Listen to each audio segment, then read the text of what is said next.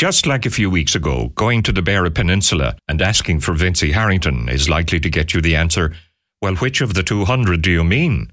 The Vincey Harrington that we were in search of back then is identified by the townland he lives in that case, Gower. So looking for Vincey Gower would bring you instant success. This week on the programme, we go a little further west along the peninsula to Blackball Head in search of Jerry Harrington. So now you should be getting the hang of it. Jerry is quite easy to find when you look for JerryBlackball. Married to Anne, a Kilkenny woman, they live a peaceful and very happy life here on Blackball Head, looking out at the unpredictable but beautiful Atlantic Ocean. Jerry recently celebrated his 90th birthday, and having spent most of his life at sea and fishing, he has more than a few tales to tell. So let's go meet him, and welcome to Where the Road Takes Me.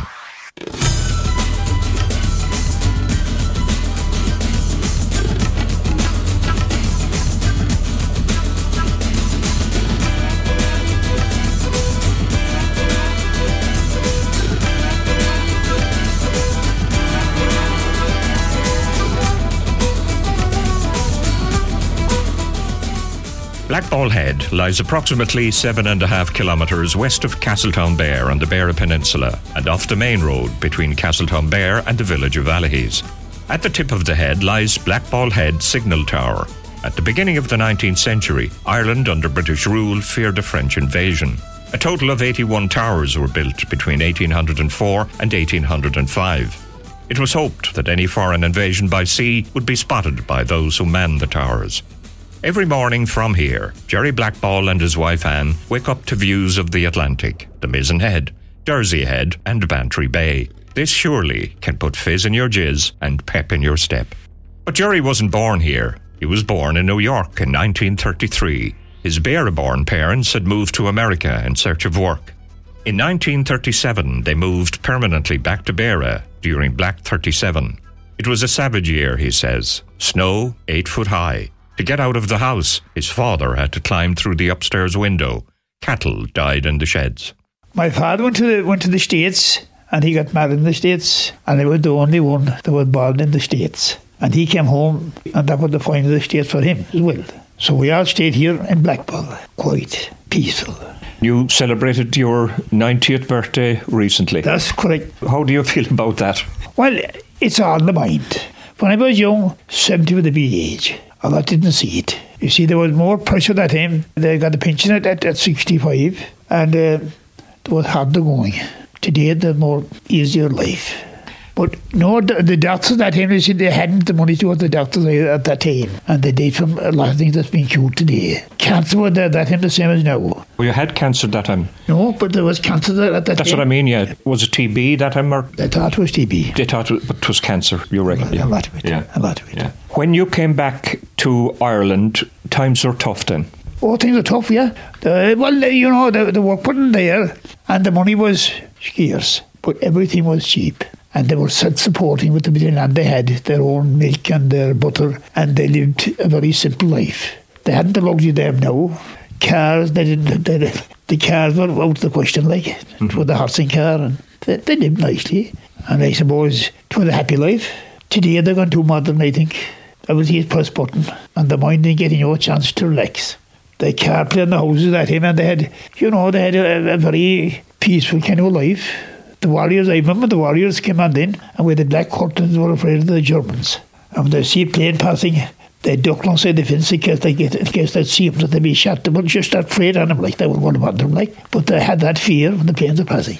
And I suppose a bicycle was a luxury at that time? Oh, bicycle was the big thing. Oh, the bicycle was the main. The old rally bicycle at him was a great job. And it's just when the old they were called the old at 40, and they tried to get onto the bicycle. The bar bicycle, you see. And someone got the women's bicycle for that age of the one they were bicycle. But it was a big step put beside all the walking. And when the cat from Jersey at that time, I can remember coming in from the Jersey in the boat the night before and walked the cattle to the Cashtown. And if they didn't sell then, they'd walk them back home. And maybe they might have no grub because they had no money in their pocket. For the whole day, it was a kind of tough going. Today was his press button. The local academy for Jerry was Cahermore National School, not very far from where he lived. But Jerry spent as little time as possible there. When the inspector or An Kiggara paid a visit, Jerry was more than likely missing, which pleased the master no end. Beachcombing for Jerry was far more enjoyable than school any day, and so he packed it all in when he was 13.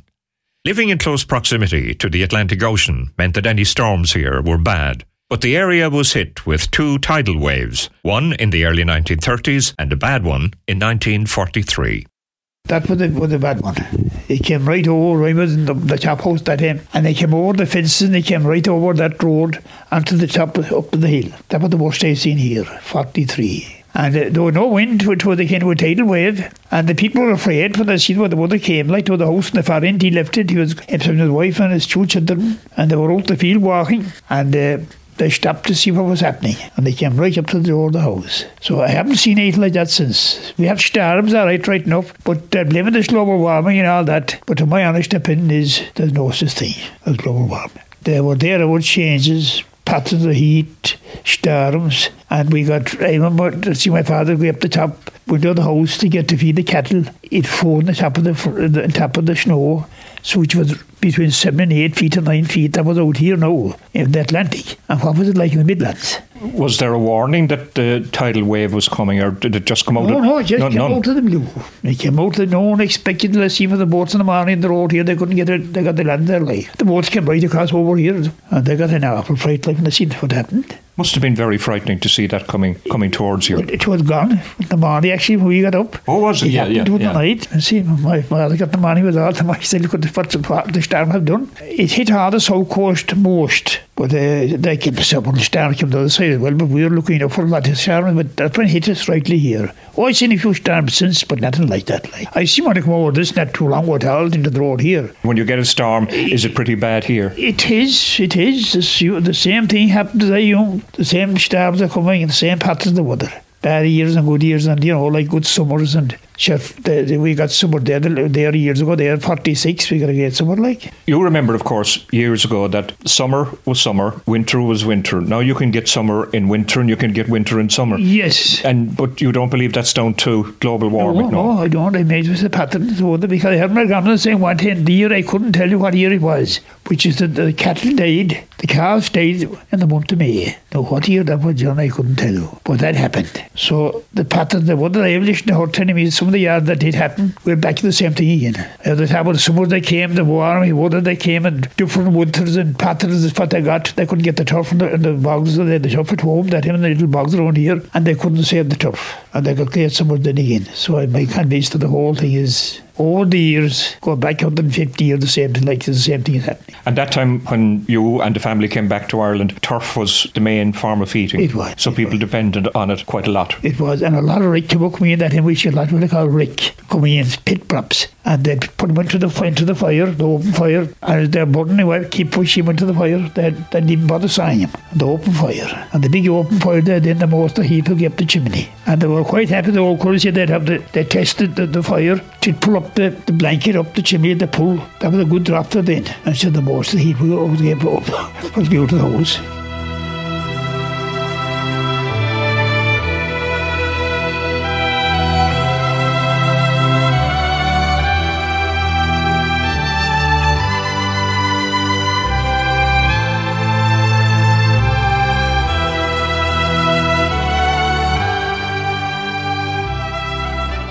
I'm not quite sure how to introduce the next piece, because there's so many different aspects of Jerry's life involved. Fishing, working for the council, and working on cargo ships. But let's start with home entertainment. In days of no radio, no television, and certainly no internet, computers or mobile phones, people made their own entertainment. Music and singing formed a great part of it. But here in Blackball Head, Jerry says, frightening the living daylights out of people with ghost stories and stories about the fairies were the order of the day. Fairies was a big little thing that them 10 yards with the fairy. And we were afraid to go to bed. And we'd be lot about him under the bed for the fairies to tell you. And that's how the summer come in the show, like, and they'd tell, oh God, he said he would go home last night. And I met this fellow going on the road against me. And he said, as far as I could see, he did a long time, he said. And he came back again, he said, I must put a mask on him next week. So the crowd believed him like that. There were no words in the wholesale television, that was the yard they had. I suppose it was always in your blood to go fishing. It was. I started first in a boat called the Shamrock, the origin from Crookhaven. Johnny with Mick with the father, and Johnny, there's some with him, and Jerry Dunham, which they're all gone now. And they were a nice boat, 32-foot boat, with a 26-30 Kelvin. Mostly used the sail at that time, in fair went down to Crookhaven from here. I was with him for 10 weeks, and for 10 weeks I had £6. And that time, I was only 13. That was a lot of money. That was a lot of money, yeah. A lot of money. That's why you wouldn't tell that day, because they don't believe it like. But you got value for the every bob you got value. And the next job I got in at 15 with the council. And I went on the van boy as a van boy with Lofty Murphy. He was from Bear Island. And I gave 3 months with him. And the job was handy enough, like, because I had a day's wages more than the labouring man, because it was 7 day week for the light the lamps and out the lamps, and it was handy. But I'd have to go to Skibbereen for a test, to go to a course. So I didn't bother. I went back fishing. It was my line. You spent some time in my grandfather's home place in Crookhaven. I was indeed. I was in Crookhaven many a time. I was actually doing the last year. And the fishing that time, was it tough? It was a go at the time, because there were no haulers. It was all handwork, and we were using they're called inchi-grass rope. It seems like a rough rope, and we were hauling the pots to skin your hands. But your hand to get so tough and finish up that you wouldn't take any notice of it. Right. And there were no gloves at that time. Gloves weren't here to tell of. Lobster fishing you did, was it? Oh, I was trawling as well. Oh, yeah. I gave years at the Whitefish. And I went in the cargo ships for a while as well. I went to the West Indies in a boat called the Crystal Diamond. And I was only 2 Irishmen there, the second mate. And I said, well, a mixed nationality. We went out for the cane sugar. And the heat was out to 110, 120. And I was glad to get out of it. One trip I done there, and the next trip I done to North Africa and Poland. Cold in Poland for the month of March was unbelievable. And below 0. So I said, which was the worst, the cold or the heat? I couldn't answer that. But a great way of seeing the world. It was. It was. And I came to the conclusion anyway that in the finish, we're the best part of it. Happy-go-lucky. No big pressure, which there's a lot to be said for. But you'd have to see for yourself. You know, the money wasn't... the money was all right in that job, but for the old you put in, it wasn't great either. You were away from home for obviously a long time. Well, I was. But that was no notice at that time. There were people away from home and they never came back, which is very, very sad. Some of my aunts went to the States, my father's sisters, and they never seen their parents from the day they left at the age of 16 years of age, and there are thousands beside them. So it was a rough life.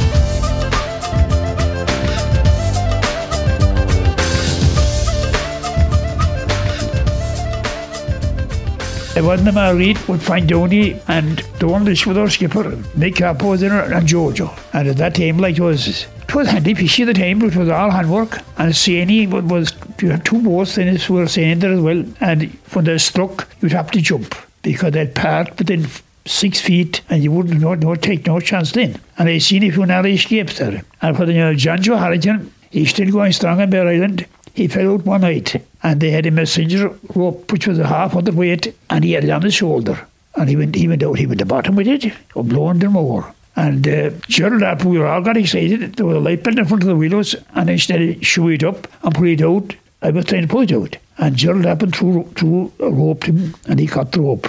Second time up, John Joe, he's there, hailing and hot today. And how far out used you go that time, and how long were you at sea?